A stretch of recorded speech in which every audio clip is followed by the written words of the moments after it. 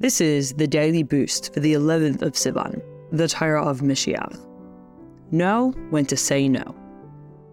When Moshiach comes, we will rule like the more stringent school of Shammai. Yet, in Talmudic times, the school of Shammai once outnumbered the school of Hillel and decided the laws on that day. The Talmud declares that this was as bad for the Jewish people as the day of the golden calf.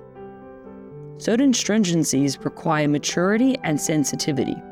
Imposing extreme standards on someone lacking the appropriate sensitivity, such as a young child, is wrong.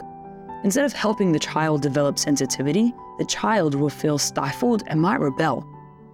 Likewise, certain aspects of Moshiach and redemption cannot be imposed on a person.